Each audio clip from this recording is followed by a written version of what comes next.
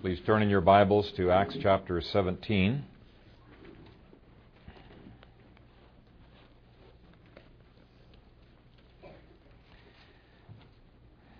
This is the inerrant, infallible Word of God. Now when they had passed through Amphipolis and Apollonia, they came to Thessalonica, where there was a synagogue of the Jews. Then Paul, as his custom was, went into them, and for 3 Sabbaths reasoned with them from the Scriptures, explaining and demonstrating that the Christ had to suffer and rise again from the dead, and saying, "This Jesus whom I preach to you is the Christ." Some of them were persuaded, and a great multitude of the devout Greeks, and not a few of the leading women, joined Paul and Silas. Amen. Father, thank you for your word. I pray that you would take the feebleness of this clay vessel, that you would use this preaching to cause your people to grow, to be sanctified. And Father, as we continue to worship you, as in our responses to your word, that you would receive what we bring, and that you would perfect our praises. In Christ's name, amen. You may be seated.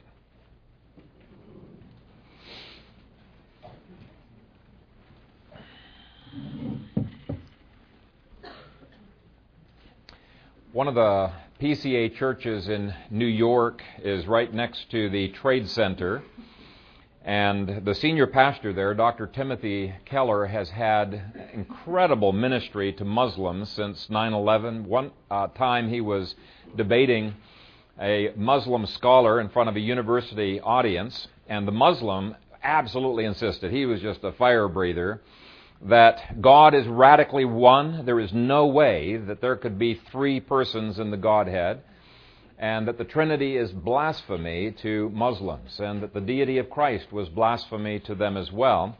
Dr. Keller responded, yes, God is indeed one God. Hear, O Israel, the Lord our God, the Lord is one. But that this God existed in 3 persons, and that God the Son took to himself human flesh so that he could be our Redeemer. And that this is at the very heart and center of Christianity. He said that the deity of Jesus and the humanity of Jesus makes him our mediator, and that is our most treasured possession. But it's blasphemy to the Muslims, and he proceeded to give a defense of Christianity as against Islam. Now, since they had been so cleared, Dr. Keller was rather perplexed when, during the question and answer period, the very first question to come out was prefaced with this statement. It seems obvious that both of you men are saying the same thing. Both you men really believe the same thing. Now, both Dr. Keller and the Imam were taken back by this idiocy, and both assured them, no, we're not saying the same thing. We're saying diametrically opposite things, and yet this student kept insisting, you're really not that far off from each other. You're saying the same thing. Now, this guy was not stupid. He did apparently quite well in school, but his foolishness came from the fact that he had been brainwashed by the philosophy of pluralism, which teaches that all religions and all viewpoints and all arguments are true. They're just different angles, and different perspectives that people have on life. And it was just too much for him to accept an either-or position on these fundamental issues. In fact, pluralism on every level fails on logic. If you study it in terms of logic, it's flunked school. And we're going to be facing more and more of this kind of thinking in America. How do you reason reasonably with Americans? Well, there really is no new thing under the sun, and they had pluralism back there. In fact, the Romans rather prided themselves in their pluralism. You could believe anything that you wanted to believe, so long as you did not question the state. That was the one absolute that they held to, and they were skeptical of any other absolutes. And so how do you reason with people who are pluralistic?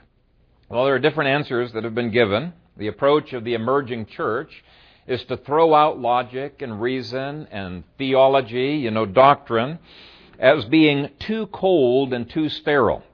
They opt instead for emotion and relationship and experience. Now, Paul does not neglect emotion and relationship and experience, but for him, everything is founded on the Word of God. Everything flows out of doctrine. For Paul, the Christian faith was a reasonable faith, a logical faith. Now, the emerging church will respond, yeah, but people don't like that anymore. They're not going to be receptive to that. They don't care for doctrine. We've got to give them something that is relevant. But Paul had a total confidence in God's Word, the power of God's gospel, the power of God's grace to transform individuals. And one of the illustrations that my kids sometimes use is that of a gun.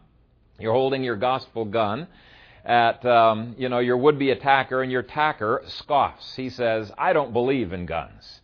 Well, just because he doesn't believe in guns does not mean that you put your gun down and say, oh, okay, I didn't realize you didn't believe in guns. No, you pull the trigger and make a believer out of him, right?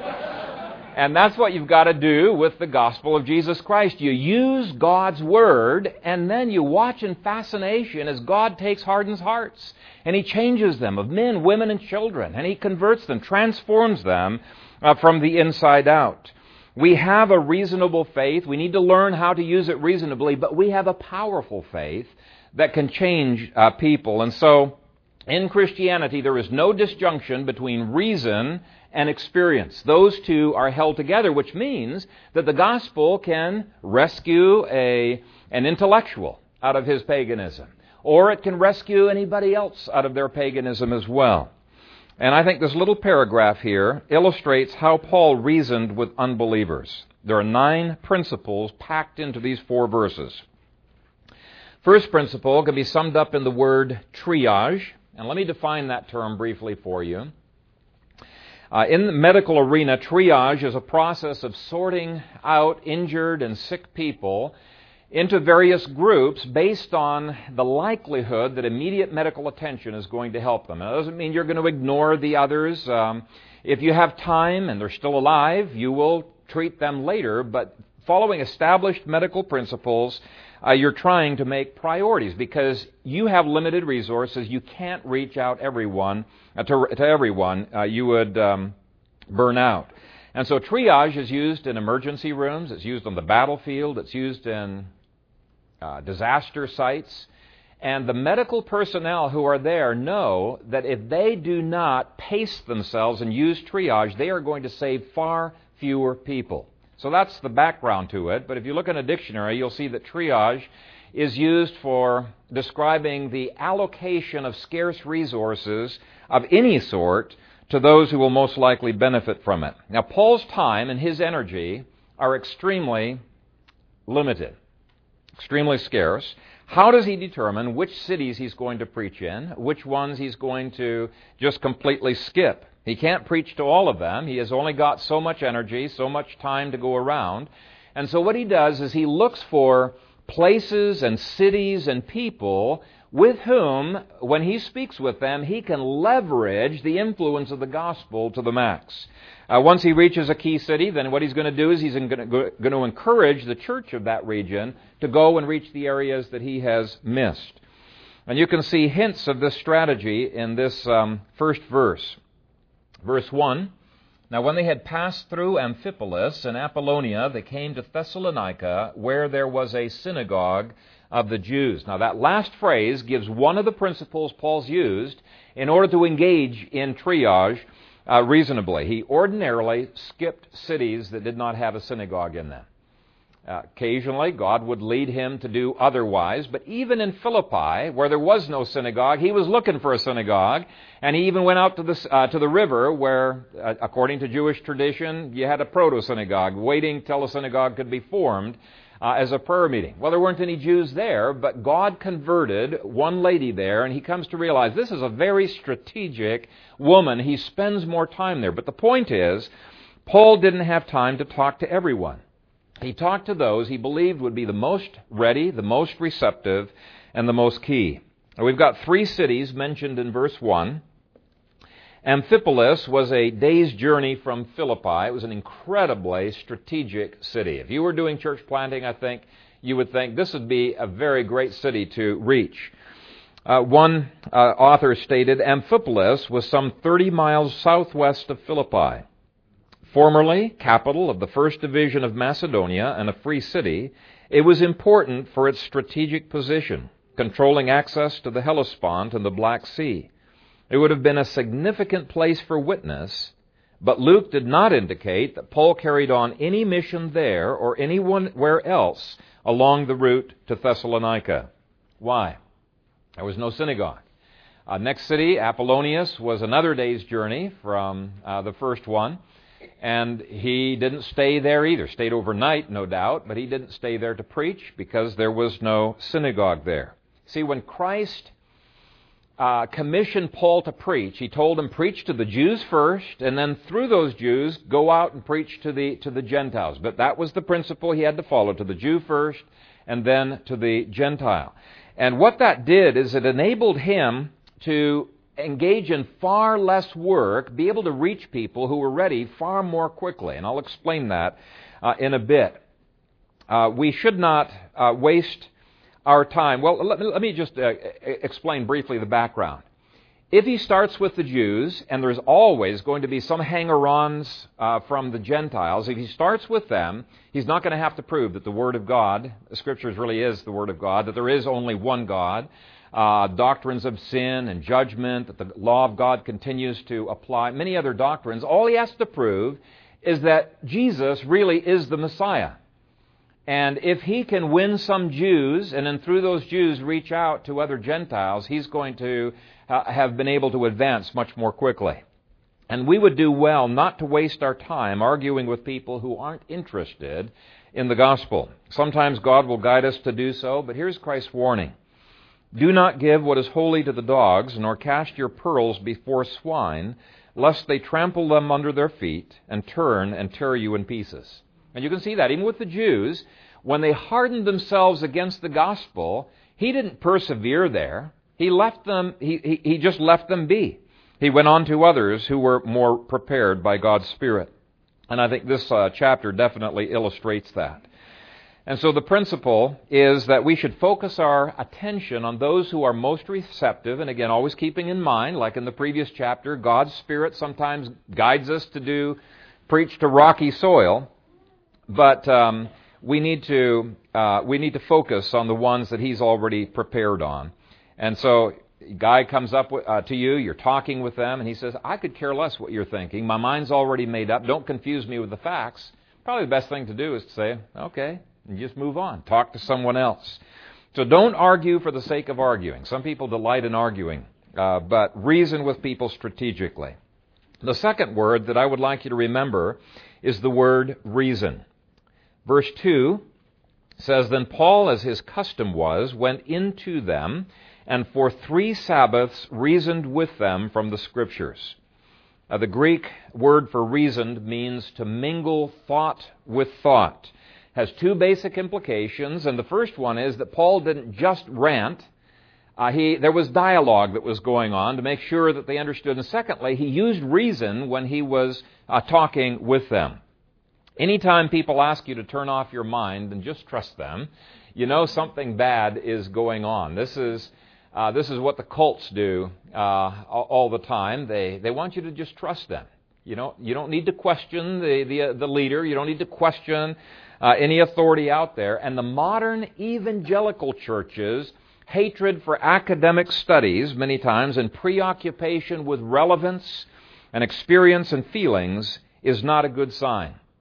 So cults tell you to turn your mind off. The Rome called for what they speak of as implicit trust. But the Bible gives to us a very reasonable faith.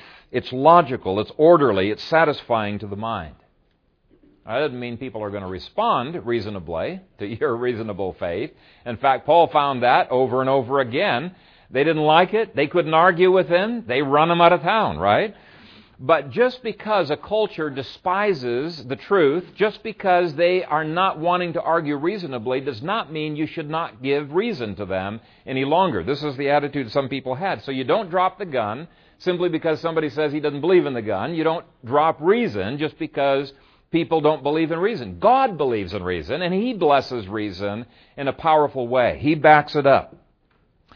And so the use of logic and sound reasoning is part of God's strategy. And this is one of the major criticisms that I have of the emerging church movement. They're adopting a methodology based on what people want rather than on what God's Word commands. And God's Word demands reasoning. I do want you to notice, though, that Paul's reasoning was always anchored in the authority of God's Word. It says in verse 2 that he reasoned with them from the Scriptures. This is where Paul's presuppositionalism comes in. He did not argue from a neutral standpoint like many people do. In fact, there is no such thing as neutrality. Jesus said, if you're not for me, you're against me. There's no in between on those things. And here's the reason. People always have an ultimate authority. That's their presuppositions. They always have an ultimate authority. And if it's not the Word of God, then it needs to be undermined by the Word of God, because God wants this to be our only authority. And this is one of the principal areas I think even we can sometimes fall into unwittingly in our dialogue amongst Christians. We can be dialoguing and arguing, but not in terms of the Scriptures. It's in terms of our preferences, our desires, our likes, and our dislikes. Sometimes there's logic that is used. Often there's logical fallacies that are used, but it's rare to see two Christians arguing totally from the Scripture. And many times when one person brings scriptural arguments, the other one shoots it down, but he didn't come up with those own scriptural arguments as to why those are wrong. Here's the point. It's not your opinion that is sharper than any two-edged sword. Okay? God's Word reserves that privilege. God's Word is powerful, but our opinions are not necessarily so. And so it carries a kind of a power. So one of the things I would urge you to do is analyze the way in which you dialogue with your children, with each other, and see to what degree is the Scripture the ultimate authority in the way in which you think, in the way in which you speak, whether it's on Facebook or wherever you're going. Now again, that does not mean people will like your authority. Even our own flesh does not like the law of God, does it? It resists that. But keep plugging away with the authority of God's Word, because God Himself backs up that Word. Don't pick up useless weapons. It's God's Word that's sharper than any two-edged sword. The fourth word in your outlines is information. Verse 3 starts with the word explaining. And it's made up of three Greek words. The word dia, which means through. The word ana, which means back again. And so the first two words indicate there's this going forward and backward. And then the third word is oigo, which means to open up. And here are some dictionary definitions. To open by dividing or drawing asunder. To open thoroughly what had been closed. To open up completely. To thoroughly open and explain. And so the idea that's being pictured here is a thorough ransacking of the Scripture. You're not just debating one or two verses here. They're trying to figure out how all of this fits together, which means you need information. And if you don't have the information to come to a conclusion, the honorable thing to do is to say, look, guys, I really don't know what I'm talking about on this. I need to get out a concordance. I need to study the Scripture. We need more information before we come to a decision. But some people, man, they want to instantly come to a decision, even if it's the wrong decision. They don't have the patience to study out the Scripture. But we need to dig. Both parties need to be willing to dig out information from the Bible. The fifth word in your outline is answers. Verse 3, explaining and demonstrating that the Christ had to suffer and rise again from the dead, and saying, this Jesus whom I preach to you is the Christ. Now the word demonstrating implies that there were objections to Jesus' suffering and dying. And you could just see the Jews really being troubled over that. How could the Messiah suffer and die? How could he be rejected by Israel? He's prophesied to be the king over the whole world, and it's a triumphant, a glorious realm that he's going to be ruling over. And so Paul answers this reasonable misunderstanding by looking to the Scriptures, and the literal Greek is putting beside. So he's saying, look, take a look at the Scriptures here. It says right here that the Messiah before he becomes a king, he has to suffer, he has to die, and he has to rise again from the dead. And then he applies it to Jesus, and he says, you know about Jesus. Everything about Jesus fits these prophecies. And so he's answering their objections. We should not get upset when people object to our theology. Okay, coming to cognitive rest. Now, that's a cool term. Cognitive rest really refers to that time when all of a sudden you say, now I understand. I get it. That's cognitive rest. Now, coming to cognitive rest is a very complex process that usually comes after answering many different objections and questions and puzzlements and misunderstandings, which takes patience. Paul's methodology of reasoning was a very patient answering and re-answering of the objections that people came up with. And sometimes sometimes I get impatient. And I think, man, how many times do you have to explain this? This is pretty obvious. But we should not get impatient. Paul's reasoning says we give answers to people's objections. But there is a limit. Point 6 shows that giving answers needs to be focused, or we'll never get anywhere. Verse 3 shows that the focus of Paul's discourse was to prove that Jesus was the Christ and that they needed to submit to Him as Lord and Savior. Okay?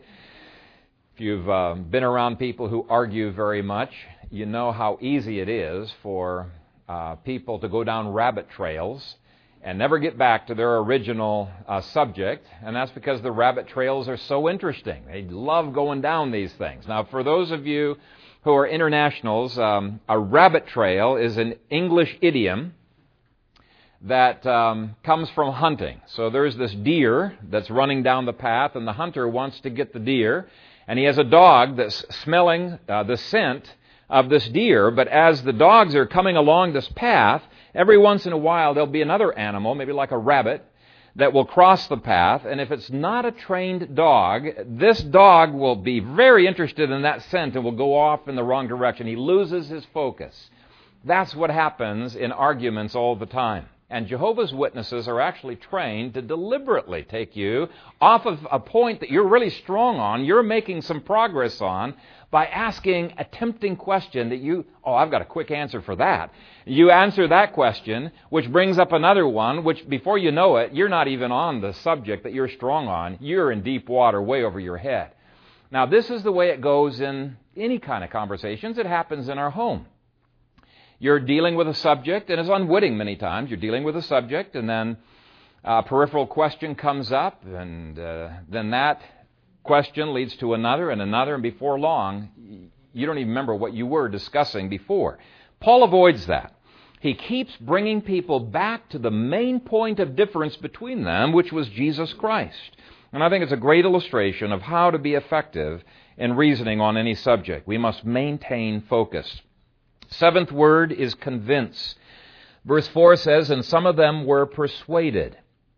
The Greek means to persuade, to endeavor to convince, to win over to a point of view. Our goal in debate should not be to win the argument and lose the person. Our goal should be to convince them of the truth of the Scripture. And you can see the opposite result in people who, they've been arguing, but they stop arguing. You can tell they've stuck their foot in their mouth. They feel foolish. They're not going to talk anymore, but you can tell they're not convinced. They've stopped arguing, so they've lost the argument, but they have not been convinced. And so there are some forms of argument lend themselves to winning without convincing. In fact, many of the logical fallacies are this way. I have a friend who uses the logical fallacy of argumentum ad veracundiam many times. And that Latin just means it's the fallacy of the misuse of authority. And so when we're talking about an exegetical question in the Scripture, he'll say, oh yeah, but all of the best commentaries disagree with you. Or all of modern commentaries, or so-and-so disagrees with that. And my response is, well, that's very interesting. If they all disagree with this position and this older traditional position, they must have some very good reasons for disagreeing, and I'd love to hear what those reasons are. Now, I've happened to have read those commentaries too, and they've not given any reasons for their disagreement. It's not counting noses that counts, it's having the reasons that counts. And so it's a misuse of authority. But some people are very intimidated by that. They say, well, who am I to question such authorities? If Calvin believed it, surely it can't be wrong. If the Supreme Court of the United States has said it, surely it can't be wrong.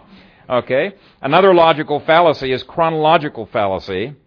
It's discarding something as being old-fashioned. That's just outdated.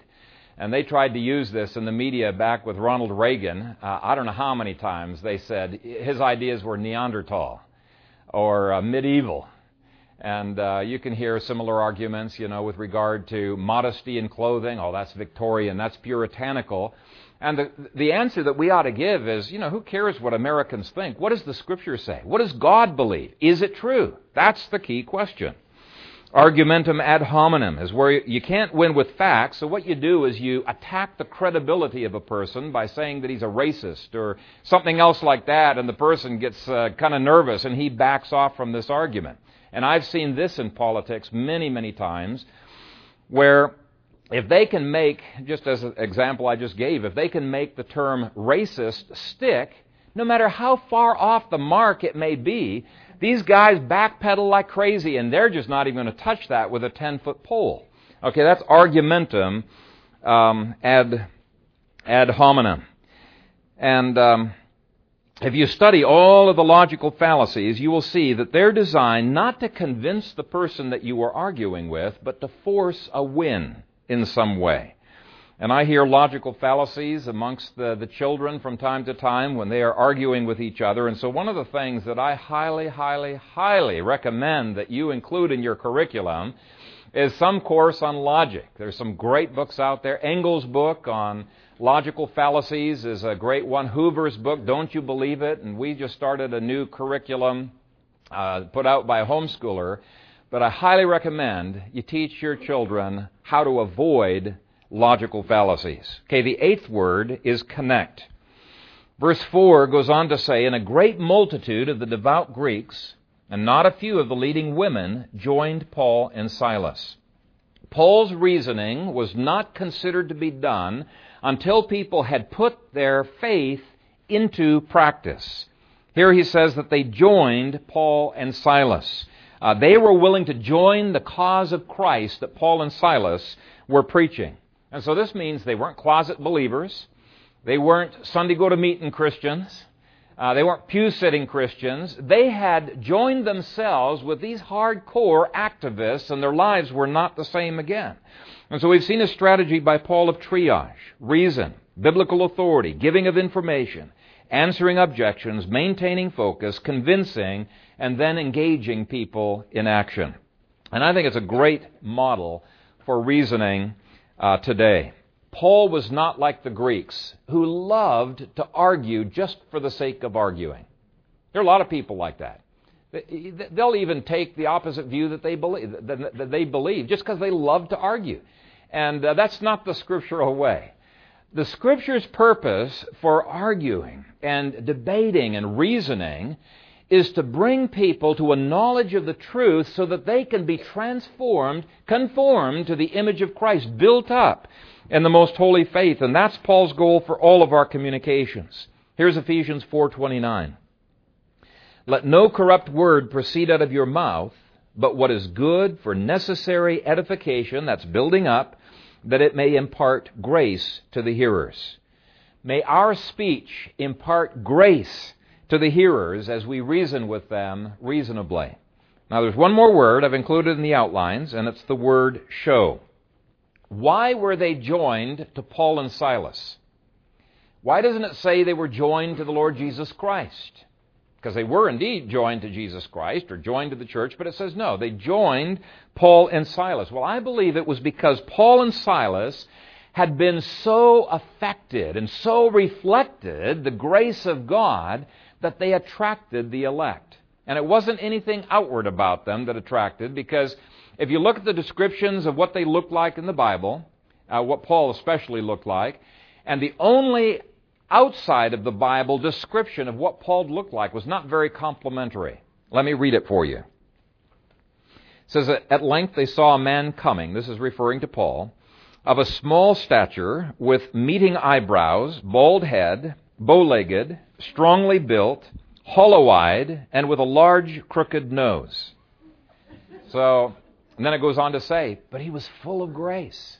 And people were blown away by this guy who was full of grace. He was ugly physically, yet there was something about him that attracted people to the gospel. And as so often happens, our arguments get a far better hearing when our lifestyle matches up. Our apologetics is so much more effective when the beauty of the Lord is resting upon us. See, we need to show the reality of what we're talking about with our lives. Or as he told these very Thessalonians that he is talking to here in 1 Thessalonians 1 verse 5, he said, our gospel did not come to you in word only, but also in power and in the Holy Spirit and in much assurance, as you know what kind of men we were among you for your sake. Paul was showing the reality of his faith in the way in which he walked around them. They could see he was not a hypocrite. They could see his love for them. And I think this is highlighted in who it was who believed. Verse 4 says, and some of them were persuaded. There weren't very many Jews who believed. It says some of them were persuaded. When people are satisfied with hypocrisy, as many of those Jews were, because Paul says they had a form of godliness, but they denied the power thereof, they're satisfied with hypocrisy. They're not going to be affected by Paul's word and power demonstration, because they're used to having those things separated in their lives. They're quite comfortable with that. But verse 4 goes on to say, and a great multitude of devout Greeks. The Gentile God-fearers, if you read history, were coming to the Jewish synagogues because they were left empty by Greek philosophy, and they were attracted by the monotheism and the ethical absolutes of the Jews. There was something there that attracted them. Now, they hadn't become Jews yet, probably because they saw an emptiness amongst the Jews as well. But as soon as they hear Paul's message, they realize this is what our soul has been longing for. And they believe. They're joined to the church. A whole multitude of these Gentiles join the church. So God has obviously planted a hunger there. And what Paul was showing matched up with what he was preaching. The text goes on to say, and not a few leading women. Why does he mention that? Well, I believe that the gospel had a special appeal to women in that culture because of the way the Greek and Roman culture had treated them. They not only had to deal with the emptiness of Greek philosophy, but the horrible chauvinism of the Romans and the Greeks, but they also had to deal with the horrible Greek sexual practices which devastated many of these women and left them filled with self-loathing when they gave in to those practices. And amongst the Jews, at least they did not follow those practices. There was an ethic there that was somewhat satisfying. But anyone who knows about the corrupt Judaism of Paul's day, you know that they did not live up to the biblical ideal. Women were not elevated by the rabbis of that time.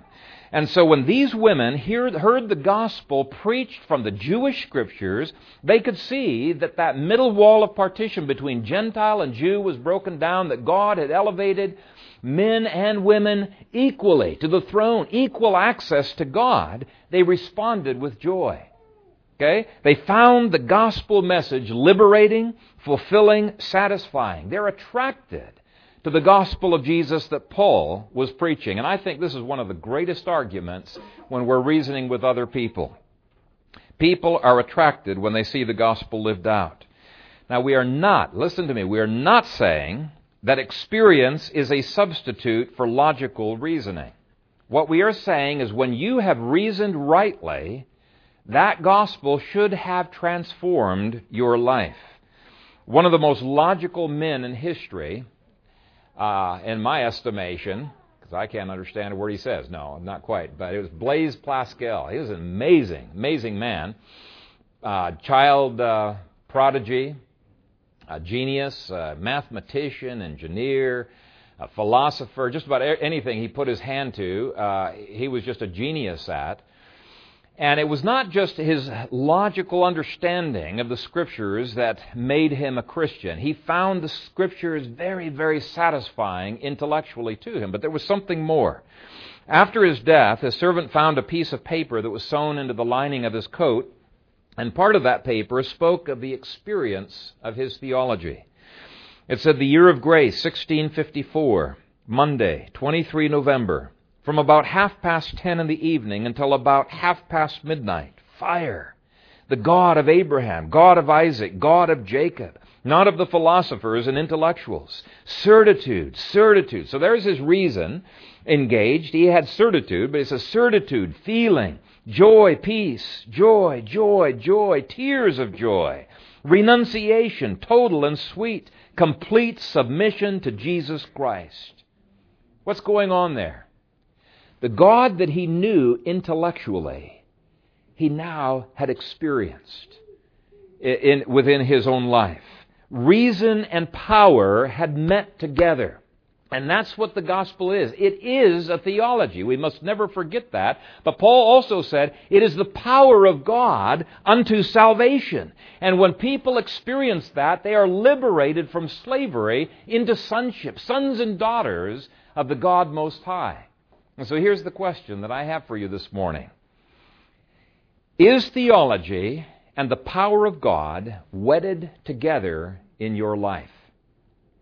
If it is not, there's a couple possibilities. It may be that you have not yet tasted and seen that God is good in your own salvation. And you may need to cry out to God for grace to transform you and change you.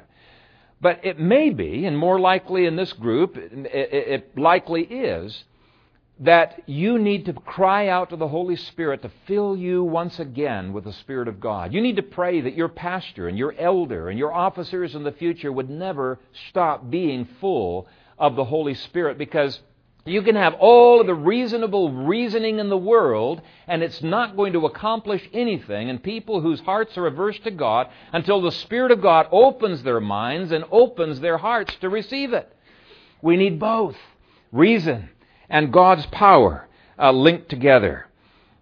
It'd be like saying, I better quit aiming my gun at a criminal's heart when he says he does not believe in guns. This brings us full back to where we started this sermon.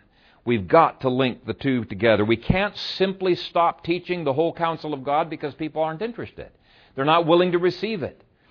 We pull the trigger, and by God's grace, what we see, amazingly, is that some men and women and children indeed find that that theology is relevant, is powerful, is life-transforming, and is something to be experienced. By the Spirit of God, they have realized that the gospel is word, but it's not word only. It is also power. May it be so, Lord Jesus. Amen. Thank you, Father, for this word in Acts 17, 1 through 4, that you have given to us, and I pray that it would take deep root in our hearts, that it would transform the way in which we dialogue, bring the gospel to unbelievers, but also the way in which we dialogue with each other. Help us to be people who reason reasonably. And we pray that you would give the empowering of your Holy Spirit so that grace would be on our lips, and not simply a dead letter. But Father, may there be the quickening of truth with the power of your Spirit to transform our lives and to transform the lives of others. And we pray it in Jesus' name. Amen.